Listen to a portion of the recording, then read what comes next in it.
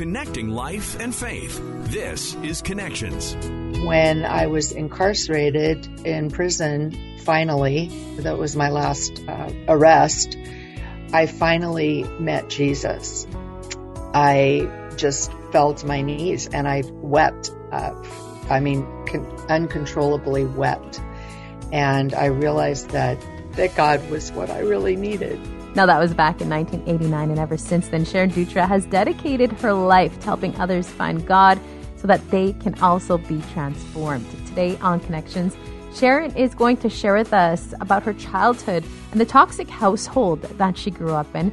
She's going to share how she got out of there and how she got to the place she's in today. She'll also tell us a little bit about her ministry, Be Transformed Ministries. We're joined today by Sharon Dutra. She's the co-founder of Be Transformed Ministries in California. We want to start at your childhood and eventually find out how this ministry became what it is today. You had an interesting childhood. Let's start off right at the beginning. Tell us a little bit about life growing up.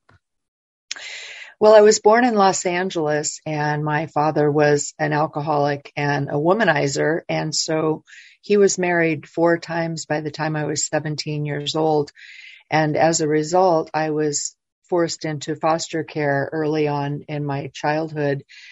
And this really created a feeling of abandonment and rejection in my life.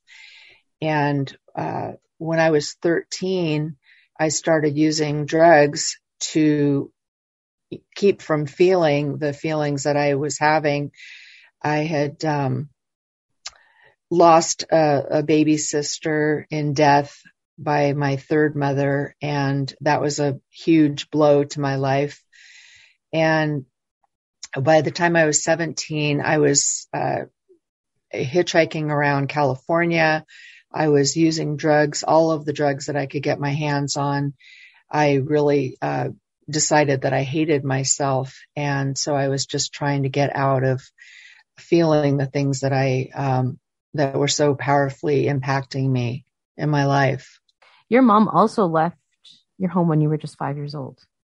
Right. My real mother left, and I never saw her again. That, of course, contributed to my feelings of worthlessness and abandonment. I just felt empty. I knew God, but I didn't really know him personally. And I was pretty much lost. I want to use the analogy of a ship out in the middle of the ocean without an anchor. I was just floating along, and I didn't have any purpose in life. I lacked joy and peace, and I think I was searching, but I really wanted to take my life because I didn't want to live through that anymore. For some people, they grow up in really, great loving families. For people that have been fortunate enough not to go through your experiences, can you tell us how that forms you as a person growing up, then the mindset that you end up with? You mentioned before, feeling worthless, I think you said. And yeah, what does it do to a young person growing up that way? Well, I had lived in several areas in Los Angeles. I was in a convent in central Los Angeles, and I was in juvenile hall in central Los Angeles. I also lived in a girls' home in East LA. And basically, I felt like no one cared about me, so I didn't really care about myself. And the boundaries that I needed were not there. There was no one, taking care of me and overseeing my life when I was growing up. So I basically made my own rules, and I actually developed a false person. It's really interesting. I've talked to a lot of people about this propensity to develop someone that you are showing to the world, but that's not really who you are. And it's a way to cope. And I had made myself out to be someone who was very strong and very independent. And I didn't care about anyone. I didn't care about their opinions or the way they felt about me because I didn't want to be rejected again. So it really creates a person that is completely isolated emotionally and mentally. This led you through all sorts of unbelievable things, including going to juvie, going to prison, being in jail 13 times before you were 29 years old. Right. So I had been arrested so many times that it was almost as if I was more comfortable inside, they call it inside, than outside. When I was incarcerated in prison, finally, that was my last arrest, I finally met Jesus. I was in my cell, and my cellmate had been asked to work in the kitchen, which was a blessing to me because it gave me some time alone. And when I was in there, I was reading a book called Devil Driver, and it was about Al Capone's chauffeur. He was a mafia guy in the 1920s, and he had committed murder and had people murdered, and he ended up incarcerated, and he met Christ in prison. And the irony was that I was not looking for God. I was reading the book because it was a gangster book, and I just fell to my knees and I wept. Uncontrollably wept. And I realized that that God was what I really needed. What was that like at that moment when you realized that? Well, it was, there was so much shame in my life. I had become so full of shame that I was unable to stand next to another human being and feel like I was another person. I just felt like I wasn't even human anymore.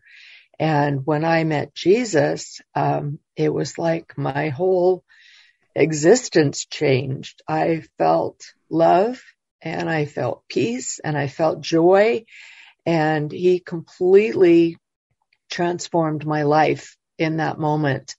Of course, it took years for me to overcome a lot of the issues that I had, but at that moment, I felt like I was a brand new person, and I started reading the Bible voraciously.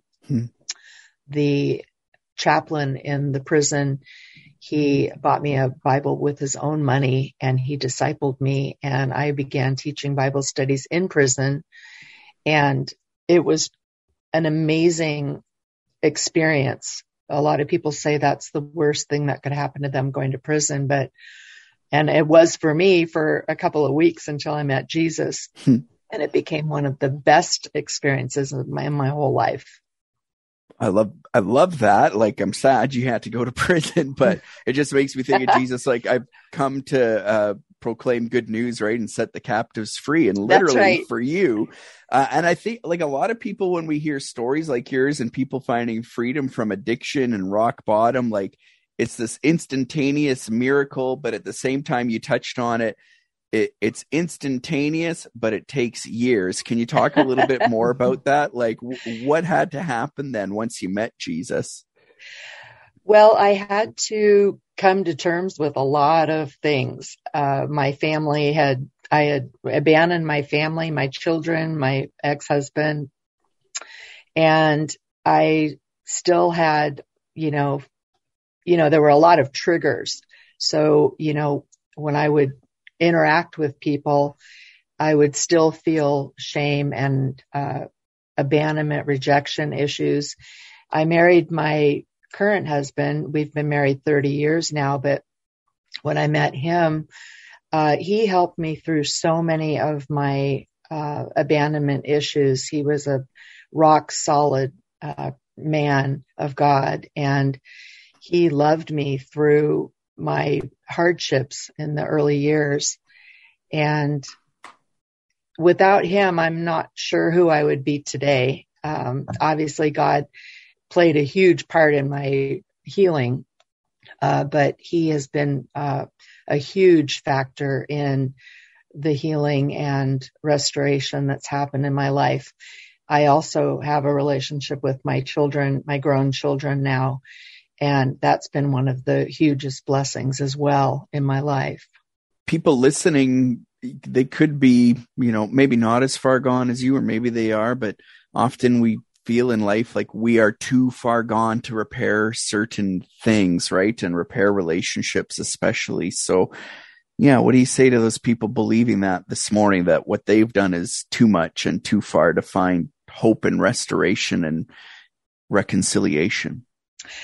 I was just reading in the Bible this morning about God's faithfulness, and I just want to say to everyone listening that God is faithful even when we are not. God is able when we are weak. God is willing to restore our lives. And I would just say, press into God. Read your Bible every day. Continually pray and ask Him for help and wisdom and power to overcome the things that you are feeling or going through.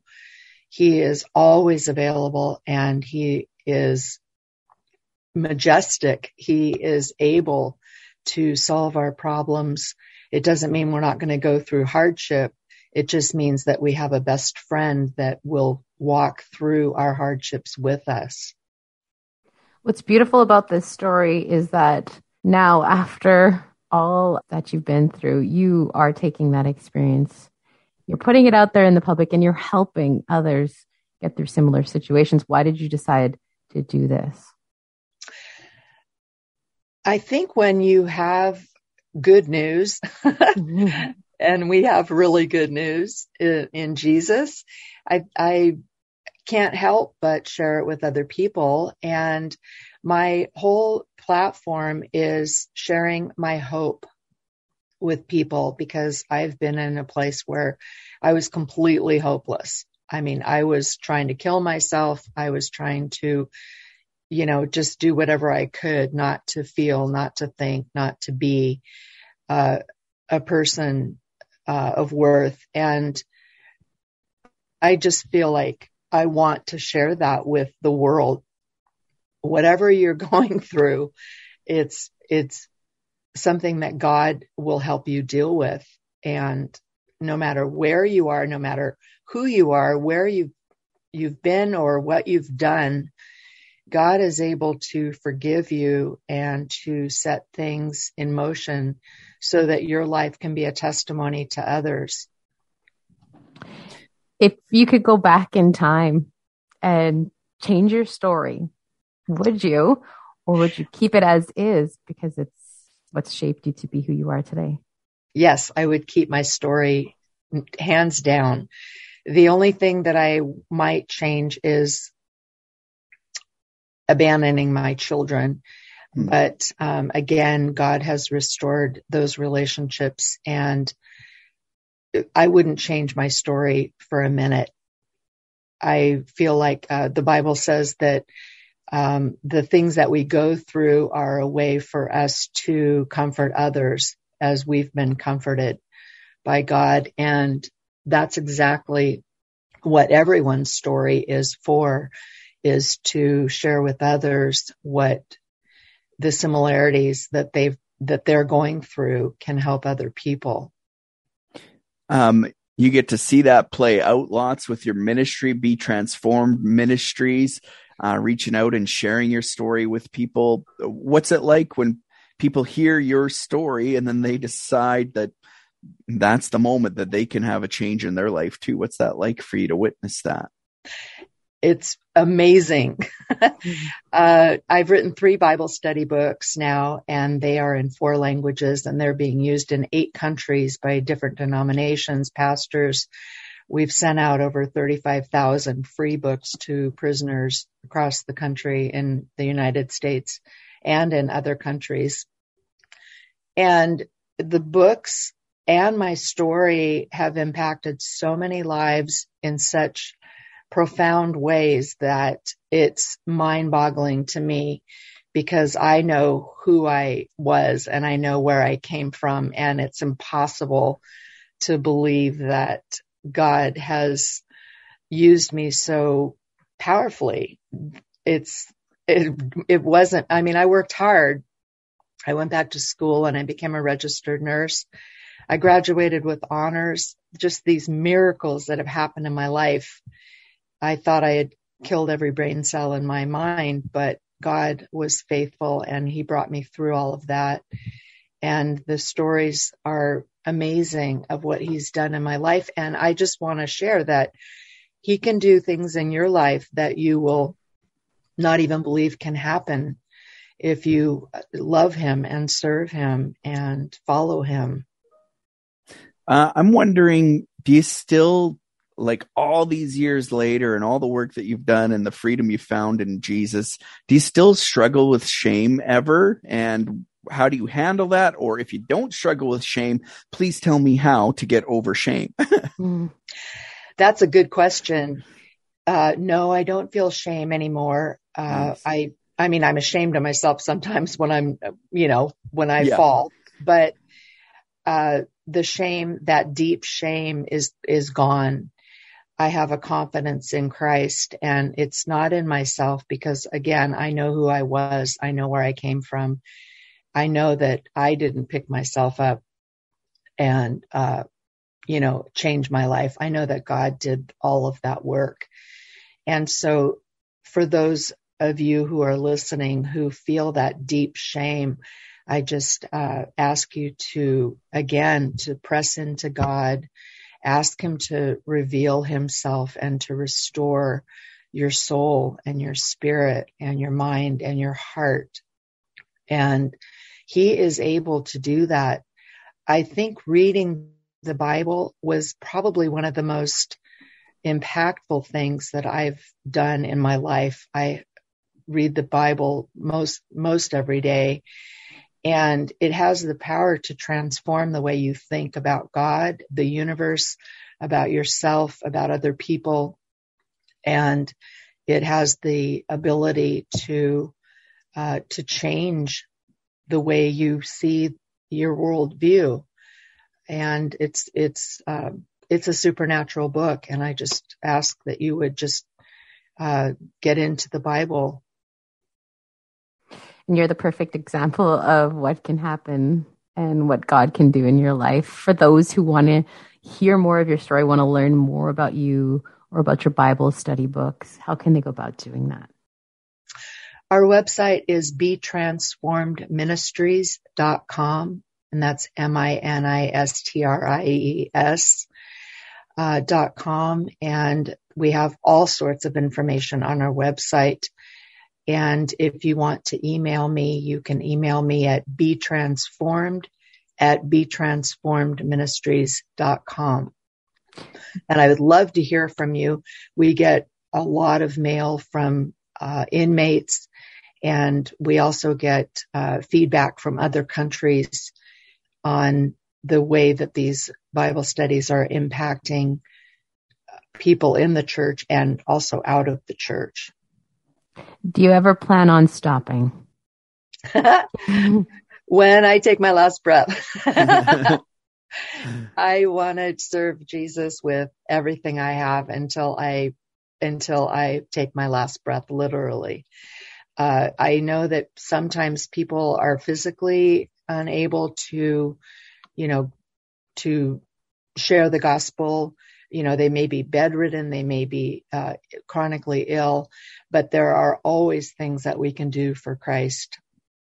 We can write letters, we can encourage people, we can call people, we can pray for people, and I just encourage you to take the faith that you have in Christ and to share it with other people.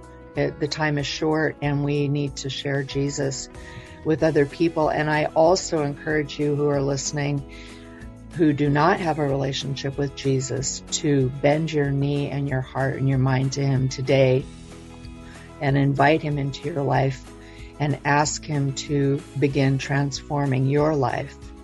Thank you so much for sharing your story with us, for being vulnerable and for being so open. Thank you so much for having me. I'm really grateful. And thank you so much for joining us and for listening today. Don't forget to subscribe. We'll talk to you again on Connections.